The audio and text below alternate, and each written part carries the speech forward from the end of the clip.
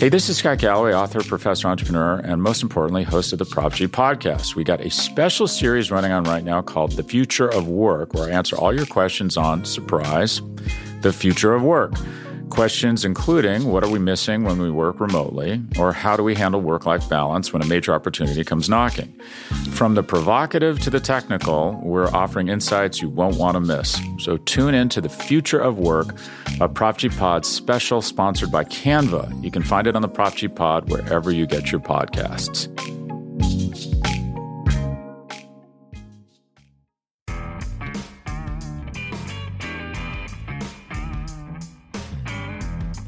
Hello, Giants fans, and welcome to a new edition of the Valentine's Views podcast here on Big Blue View Radio. And I'm joined today by Big Blue View's Tony DelGenio as we look back at the just concluded New York Giants 2023 NFL Draft. Tony, how you doing today? Appreciate your time as always. I'm doing great, Ed. After that draft, I couldn't help but do great. There you go. Those of you who are watching on YouTube see that I'm wearing a hat today. You might not be able to see it, but I meant to wear this hat. This is my Maryland Terrapins hat. I meant to wear this on Friday when we reviewed round one and forgot to do that, but I've got it on for you guys today. So, you know, and I'm wearing that since I'm a Maryland grad in honor of the Giants drafting Deonte Banks in round one. So had to make sure that I did that today, Tony. Well, I'm guessing that you enjoyed that first round pick. Well, yeah, of course. I always, I mean, it's always cool to have Maryland guys on the Giants roster. So that, and I think this is the first time, since I've been covering the Giants anyway, that I can recall them drafting a Maryland guy in round one. So yeah, it's kind of cool. And I think, there are a lot of Giants fans who might want to put on one of those Terps hats this weekend also. There you go. I have a couple of other ones laying around the house too, but this is the best one. So and besides which, when I wear the red hat, my wife can find me in a crowd. So although there is a quick story about this hat. I wore this hat to cover training camp a couple of times last year, and I happened to wear the hat on a day that I was scheduled to interview Dexter Lawrence. And Dexter, of course, took one look at the hat as he was walking up to greet me. He took one look at the hat and he told PR, he said, I can't talk to him. Not while he's wearing that hat. I can't talk to him. So Dexter's a lot bigger than I am, so I took the hat off. Right. Yeah, you got to listen to what the man says. Oh, there you go. So Tony, let's get into some draft talk here. Lots and lots of praise. We talk about NFL draft grades. Lots and lots of praise for Giants general manager Joe Schoen, from the national NFL draft media. And I think it's absolutely 100% deserved. There's no way to know how any of these picks are going to pan out. There's no way to know if Deonte Banks is going to be an all-pro or if he's going to be a bust. The same with John Michael Schmitz or Jalen Hyatt or any of the other guys picked. But as we sit here today, for me, it's impossible not to look at this draft and think that the Giants did very, very well over the last few days. Yeah, and I've been thinking of it not just in terms of the players the Giants drafted, but also how, what it does to them in their ability to catch up with the rest of their division. And that's obviously, you're looking for a Super Bowl, but the first order of business is being more competitive in your division than they were. Obviously, they were competitive with Washington last year, but they weren't competitive at all with Philadelphia, and they were somewhat competitive with Dallas, but just not enough, not to the point where they can start beating Dallas on any kind of regular basis. And I feel that the Giants really did as good a job of meeting their needs while not reaching for players in order to do it as just about anybody in the league. And I looked at the drafts of the other three teams in the division. Obviously, Philadelphia had two amazing first round picks in Jalen Carter and Nolan Smith, but and that team doesn't have a whole lot of weaknesses. But I'm not sure that they particularly strengthened areas where they are a little bit more susceptible than others. I didn't think Dallas had a particularly great draft. I didn't think Washington had a particularly great draft. And I thought the Giants did have a great draft. And so my gut feeling is that the Giants have moved up in their ability to compete with their division opponents. I thought the same thing, Tony. In fact, I wrote about that in my Things I Think column on Sunday morning. One of the things that Joe Schoen said at the very outset of the offseason was that there's a talent gap between the Giants and the Eagles and the Giants and the Kansas City Chiefs, whatever teams you would consider the top 3 or 4 teams in the NFL. The Giants had work to do to get there and compete, on a talent level with those teams. And I look at where the Giants are now after the main part of the roster building season is over. And I look at it and yes, the Eagles had an outstanding draft. They made 2 really good first round selections. They made the trade for DeAndre Swift, the running back, from Detroit. But you can argue that what the Eagles did basically allowed them to tread water after some of the players who they lost in free agency during the off season. So you can argue that perhaps they didn't get better. Being as good as they were in the draft allowed them not to take a step back. I think that for me, what the Giants did this offseason, it doesn't guarantee that they're going to go out and win 9 games again or 10 games or 11 games and make the playoffs again, because you just never know how the games are going to go. You never know who's going to get hurt. You never know when there's going to be a crazy bounce or an awful call that costs you a game or something along that line. But I think that when I look at the Giants, what they did in free agency, upgrading the defensive front 7, what they've done in the draft here, upgrading the speed and athleticism and adding a guy who could be, if he pans out the way people think, in John Michael Schmitz, a guy who could be the anchor of the middle of that offensive line for a while. I think the Giants have taken a big step forward in terms of the talent and the depth across their roster. So I would argue that they have, to an extent, closed that talent gap. It's not a 1-year process to get to where the Eagles are, but I would argue that this was a good step forward for the Giants. Yeah, and I think not just in talent itself, but one of the things you mentioned was speed and athleticism.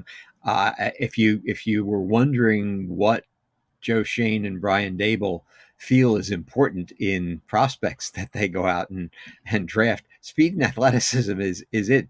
Basically, just about every one of those guys they drafted, except for Jordan Riley, the nose tackle at the end of the 7th round, but every one of those guys they drafted has tremendous RAS, relative athletic score rankings. Deonte Banks was actually, I think, the highest RAS score of anyone in the last 37 years or something like that. It's just amazing the consistency with which they drafted guys that are extremely athletic, and that even went into their free agent signings, because they signed a free agent wide receiver, Bryce Ford Wheaton, who was a big guy, 6'4", 211 stuff, and you look at his chart and it's insane. Yeah, he ran a 4.38 40. In some of the mock drafts that I did, I was picking Bryce Ford Wheaton for the Giants on day 3. simply for the reason that I kept looking at the relative athletic score or the chart on Mock Draftable and saying, this guy's at the top of almost every category when it comes to athleticism.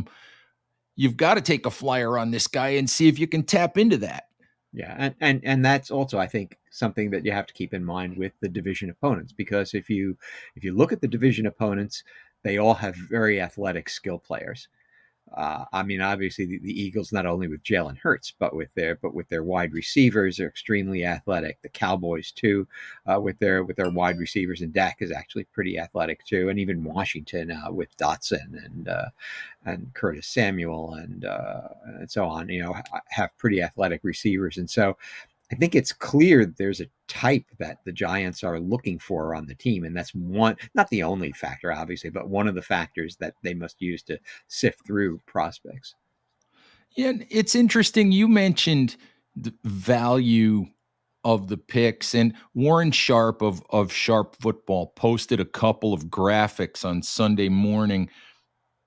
One showing that based on where guys were expected to be selected in the draft, that every one of the Giants selections, with the exception maybe of 254, because I think his chart only went to 250, every single one of those picks was actually a value pick because the Giants got that player later than he was anticipated to be drafted. And another chart that Sharp had posted said that in terms of player value, probably again because of where the Giants were able to pick those players, the Giants got the best value out of any team in the league in this draft. So just another couple of analytical ways to look at what Joe Schoen did and feel really good about it. Mm-hmm. Yeah, absolutely. I think that really at every point, especially on days 1 and 2, and even at the beginning of day 3 when the Giants first picked in round 5, I couldn't help but really smile at every single player that got picked and thought, wow, that's a great addition to the team. That's a really nice pick at this point of the draft, and so on and so forth. And I think that the majority of Giants fans, who could be a pretty critical bunch, where a majority of Giants fans, I think, loved what the Giants did through most of those rounds. Giants fans critical, Tony? Come on. In 16 years of doing this, I never noticed that. Well, I still see some of it on Twitter. People criticizing Shane and saying, he doesn't know what he's doing. Well, it's interesting, because people, I think, will find some people just have to criticize. It doesn't matter whatever it is. Some people have to find something to pick on, something to be unhappy about. Another day is here, and you're ready for it. What to wear? Check. Breakfast, lunch, and dinner? Check. Planning for what's next and how to save for it? That's where Bank of America can help. For your financial to-dos, Bank of America has experts ready to help get you closer to your goals. Get started at one of our local financial centers or 24/7 in our mobile banking app. Find a location near you at bankofamerica.com/talktous. What would you like the power to do? Mobile banking requires downloading the app and is only available for select devices. Message and data rates may apply. Bank of America N.A., member FDIC. One of the things that I wrote this morning or Sunday morning at Big Blue View was that whether you're thrilled with the players that Joe Schoen drafted or not, especially in the first 3 rounds, whether you're thrilled with those players or not, I think that you should be thrilled by the aggressiveness, by the bold, go and get it decision making that Joe Schoen showed over the weekend. And some people at Big Blue View reading that column were not understanding or were disagreeing with what I'm trying to say. And I'm not necessarily talking about those picks. What I'm talking about is the fact that, to me, what it shows is that you have a bold, aggressive general manager who is willing to look at his convictions and willing to go get what he wants. He's not going to sit there and say, oh, we couldn't get that guy because I couldn't give up the 5th round pick to go move up and get that guy. We just weren't in place to do that. So we'll settle for second best. And for me, the reason why it's exciting for me is because it shows you that I think it bodes well for the future as the Giants try to build this team and try to catch the Eagles and try to catch the Chiefs and try to get to that talent level where they're considered, an annual championship contender. You have a general manager who's not going to be afraid to take a risk if he thinks that risk could really help the Giants, take a step forward. Yeah, and I think that the idea behind all those things, well, first of all, who knows, but I don't think either he or Brian Dable see the Giants contending for the Super Bowl this year. I still feel that there are more pieces that need to be added before you could make a serious run at a Super Bowl. But it does say that he's getting, he's getting out on the runway and trying to get into position, I think probably to be able to do that by next year. And I think the thing that he and Brian Dable realize is that you are not, especially in the NFL, you're not going to win a Super Bowl in today's NFL with a bunch of gritty, hardworking guys who don't have that much talent, but really play hard. And so, that'll get you so far. And it got them to the playoffs and even to a playoff win last year. But these days, in order to win a Super Bowl, you need impact players. You need difference makers on both sides of the ball. And the Giants last year just didn't have many of those. They haven't had many of those for a while. Okay, Dexter Lawrence was a difference maker last year. Saquon Barkley was certainly a difference maker last year. You might add one or two others, but really that's kind of it for the team. And you need guys who can basically change games. And with these draft picks that they made, especially on days 1 and 2, I think that's what he was trying to do. I think in Deonte Banks, he's looking for someone that he honestly thinks can be a shutdown corner in the NFL and take away the team's wide receiver 1. That's a difference maker. With Jalen Hyatt, he's looking for someone who can not only be a home run hitter himself, but with the speed downfield can open up those middle levels of the field and make it easier for Mike Kafka to scheme other guys open in short and intermediate routes too. So again, people who affect how opposing defenses have to deal with you. And I think he realizes that until you add enough of those guys to the team, you can't legitimately think about winning a Super Bowl. And so you see the opportunity to grab players you think can be that, and you say, I'm willing to spend resources to do that. Absolutely. It's funny that you went in that direction in that answer, Tony, because one of the things, I get asked all the time, or got asked all the time leading up to the draft, what position you think the Giants should get after, or should go after.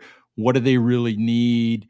And you could answer wide receiver, you could answer cornerback, you could answer whatever you wanted to answer. But for me, the real answer for that, the real thing that the Giants had to search for was, as you said, difference makers, game-changing players, guys who could do things. Kayvon Thibodeau was a difference maker for the Giants last year, making strip sacks that turned into touchdowns. So the Giants just didn't have enough of that type of player. And for me, where do you get those types of players? You get those types of players in the first round and in general in the top 100 selections. You don't get those players in the 6th and 7th round. The Giants were in a different situation last year. Joe Schoen and Brian Daboll came in and they had no idea what they had. They didn't think they had much talent. They wanted to collect as many players as possible. Joe traded down a couple times. This year was different. This year, Joe was hunting difference makers.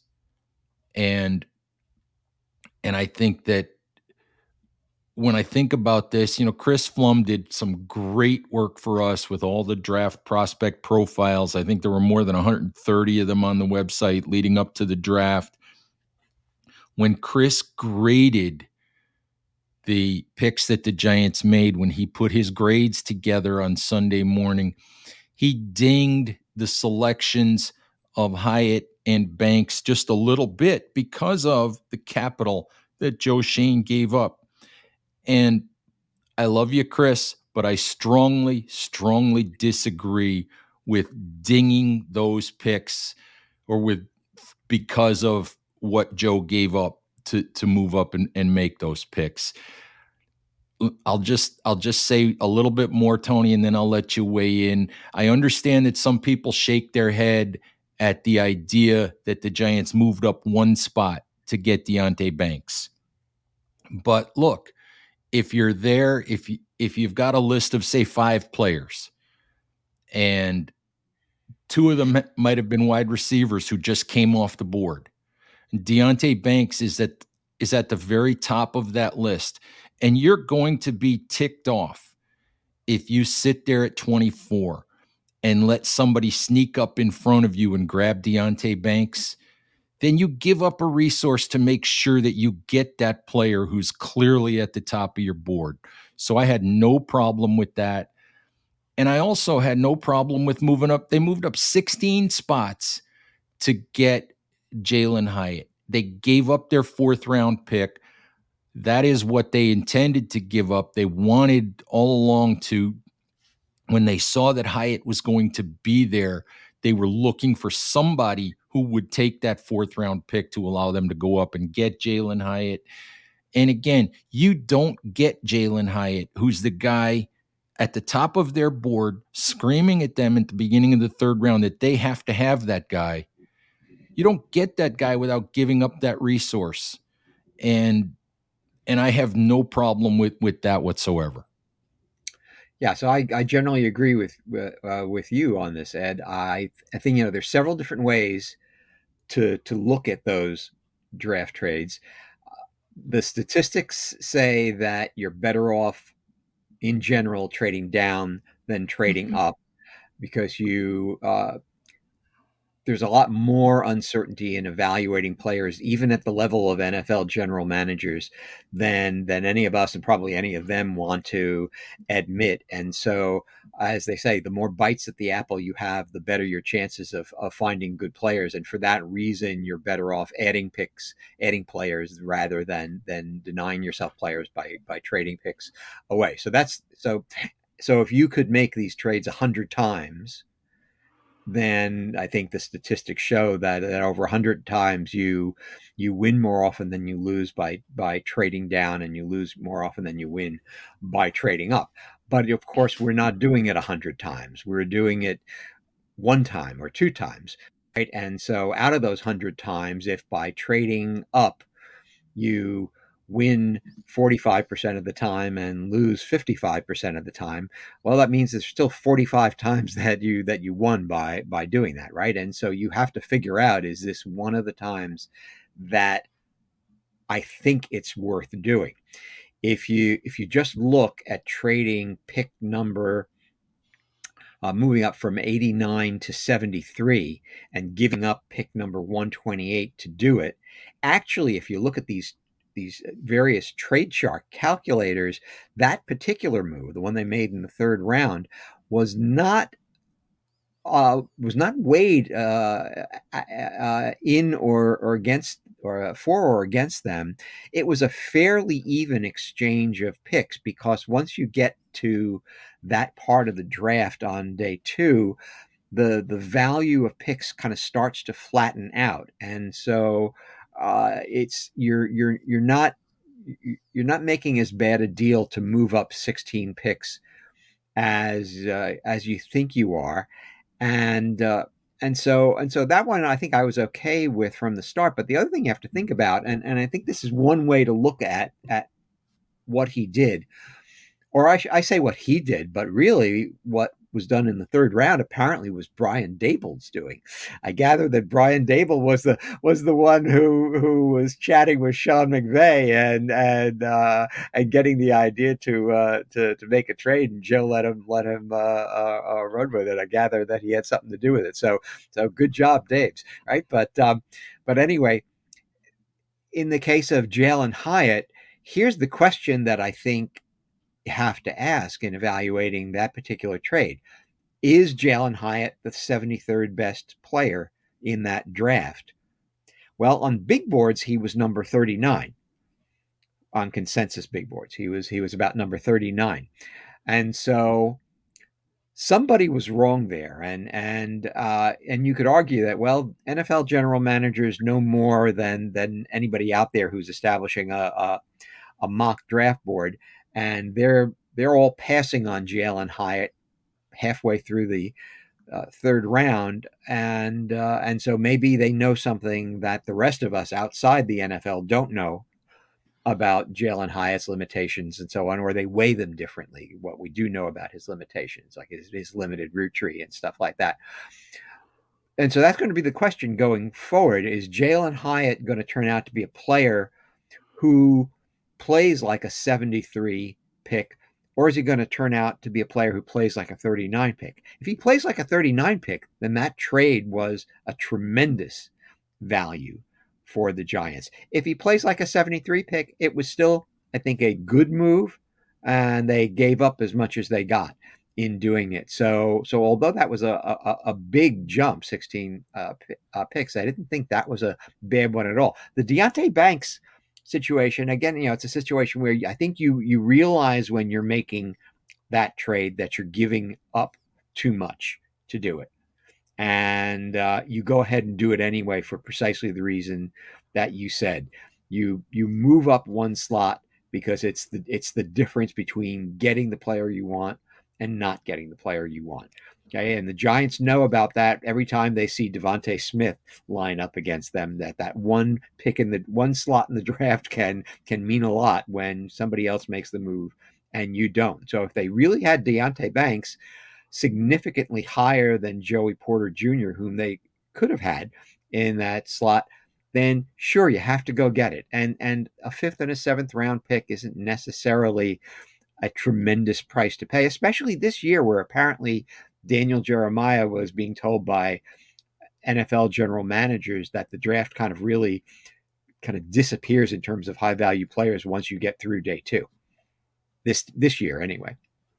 Tony, the last thing I'll say about the trading up and trading down before we move on to a couple of other topics is that if you read the Big Blue View rules for draft success, they do say generally the idea is move down, collect picks, but move down and collect picks to be able to do exactly what Joe Schoen did this weekend or over the weekend, which was go and get some guys when you have that capital available to you.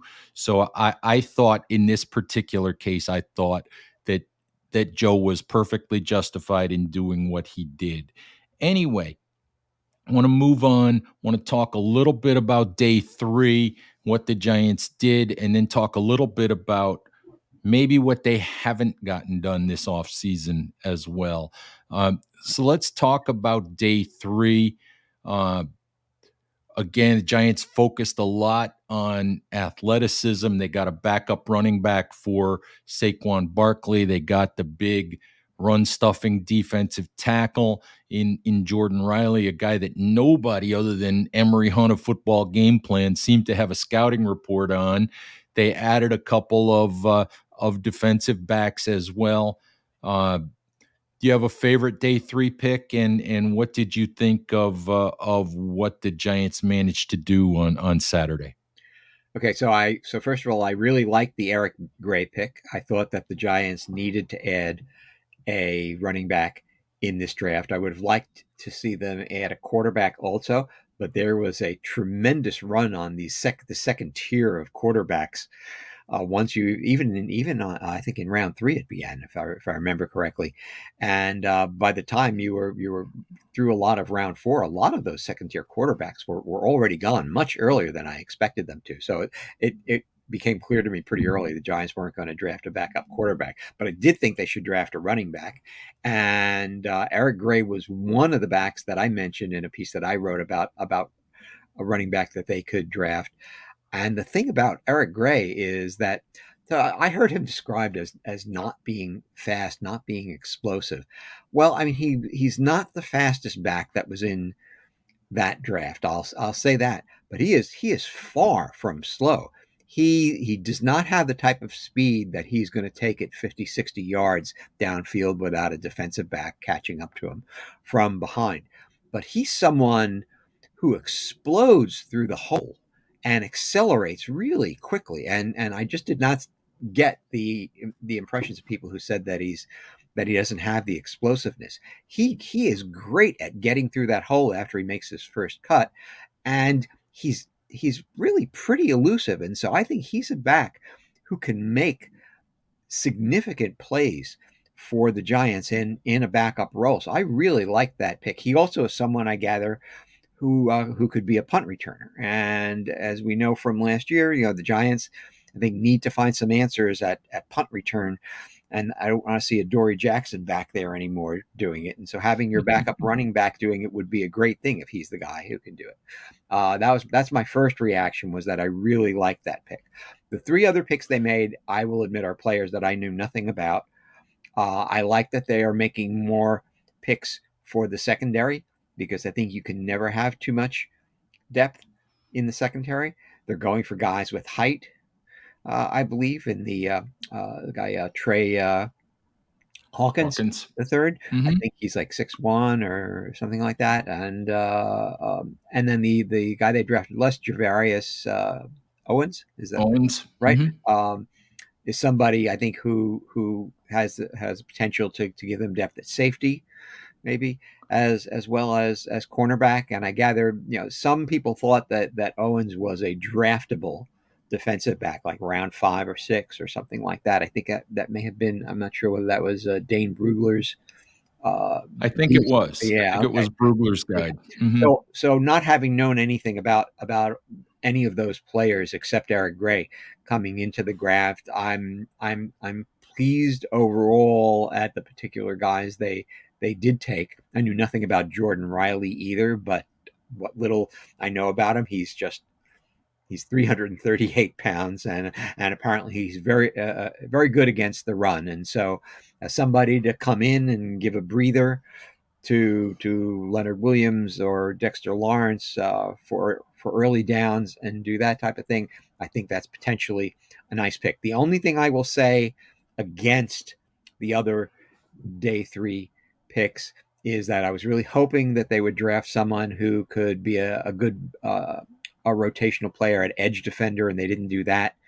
And I was hoping they'd draft a second linebacker, because I still feel that they have big question marks at the second linebacker spot. And they didn't do any of those with their draft picks, but they did draft players at both of those positions. They did, sign, or are rumored to be signing players at both of those positions from the undrafted free agent pool. And so, maybe they'll find someone there who can help them out. But, Rome wasn't built in a day, and they managed to fill a lot of needs, plug a lot of holes, while not reaching for players. And so I think those are very minor quibbles about day 3 for them. Absolutely. I think that it became pretty clear when they gave up the day 3 assets that they gave up. They gave away a 5th round pick, one of the 2 5th round picks, one of the 3 7th round picks. They gave away their 4th round pick. It became pretty clear that there were a couple of areas that you might like to see them address, that they weren't going to be able to add some competition in every area that you might like to see. I pretty much knew that they would skip drafting a quarterback, once they traded so many picks. You would love to see them, And they still, Tommy DeVito, who they apparently have signed, for rookie camp, I don't think they're counting on him for anything other than helping them get through rookie camp and maybe helping them get through training camp. You would think they'll have to go out and find a low-level veteran, an experienced, number 3 quarterback, at least to have on the practice squad, somebody that's got some NFL snaps. Would have been nice to see them add more depth at edge. It would have been nice to see them grab a second linebacker. Would have been nice to see them add a tight end in what was a deeper tight end class. But, in some areas, I think that Giants fans can't forget about the fact that there were a lot of guys drafted last year by Joe Schoen who never played for the simple reason that they were hurt. Wan'Dale Robinson's the big name that everybody remembers, but Darian Beavers was headed toward being a starting inside linebacker. You can argue that, they should have drafted, someone other than John Michael Schmitz to as guard depth. But Marcus McKethon's a guy they drafted last year and that they like, who missed the year with a torn ACL. So they have some young players from last year's draft coming back. So it's almost like having a few extra draft picks as well, in a way. So some of the answers might be there. Some of them might not. As you said, Rome's not built in a day. But I think the Giants have made progress toward filling some of the holes that they had in this roster. And right now, I think is a time for Giants fans to feel pretty good about the offseason overall. Yeah, and the other thing that I always have to remind myself is that how players perform as rookies is not necessarily how they perform over their entire career. And so you can't give up on a player like Micah McFadden yet, even though when he played last year, he looked like he just wasn't ready yet to be in there. Maybe with another offseason, another training camp, all of a sudden he starts to improve in some of the areas that he was deficient last year, and he becomes a useful player. As you mentioned, Darian Beavers, who never got a chance, who was looking good in training camp, but never got a chance. And so, there are players who might improve from year 1 to year 2. Certainly the Giants are hoping that Evan Neal improves from year 1 to year 2. I think most of us are just about expecting that to be the case. And it happens with players that they don't show you everything that's possible for them in one season, and you have to give them time. And so, I think there are ways the Giants can piece things together this year. I had no problem with them going John Michael Schmitz at number 57. I mean, I think the writing was on the wall. Once Joe Tippmann went off the board at number 43, it was kind of nervous time for Giants fans who wanted a center. We had to come out of this draft with a center, and you might as well come out with a good one. And Schmitz on many boards was the number 1 center. On some other boards, he was the number 2 center behind Tippmann. I think you like Tippmann better, but to get one of those two guys and to be able to take him at 57, I thought was exactly the right move. Now if you look at the Giants' offensive line, they've got 2 number 1 picks and a second round pick, two first round picks and a second round pick on their starting offensive line, presumably for 2023. So it's getting there, and then they've got 3rd and 4th round picks vying for a guard spot and so on. So I think the offensive line is getting there. You'd always like to see more people on the offensive line. Absolutely. But I think they've made progress there. Yeah, it's interesting. Dan Hatman of the Scouting Academy always tells me when it comes to the offensive line, you need 3 studs. Doesn't matter what positions they play, but you need 3 studs and you need 2 adequate players at the other 2 spots. And if you can get to that point, you've got a really good offensive line. If the Giants are right about John Michael Schmitz, and if they were right about Evan Neal, and he'll show us a lot about whether they were or not. He'll show us a lot in 2023 because I expect him to play better. It's a matter of how much better. Does he look like a long-term answer at right tackle?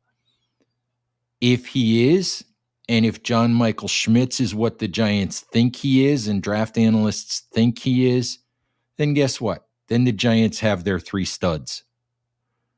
And then they can then you fill in at guard with, the best you can with your Ben Bredesons and Josh Azudus and whatever else you can. And then you're in pretty good shape. Yeah, and long term, that's going to be, I think, a key thing for the Giants' success in their division, because it's pretty obvious that the Philadelphia Eagles are not holding back when it comes to building up their defensive line. Absolutely not. Yeah, and the Dallas Cowboys have been strong on the defensive line for years also, and the Commanders too have been good on the defensive line. So all 3 of those division opponents, that's 6 games a year against teams who are good on the DL. And so I think the Giants have taken steps to compete better against those lines. We'll just see how much better starting this year. But obviously, the offensive line is an area that I think they're going to have to try to make additions to really kind of every year for a while, until they get to the point where they really feel that they can go toe-to-toe with those other division opponents. Absolutely. Tony, I think that's a good place for us to call it a day. Giants fans, please remember, like, share, and subscribe if you're watching us on YouTube, and subscribe wherever you listen to podcasts across the Big Blue View Radio Network. All right, please stay safe out there, take care of each other, and we'll talk to you soon. Bye-bye.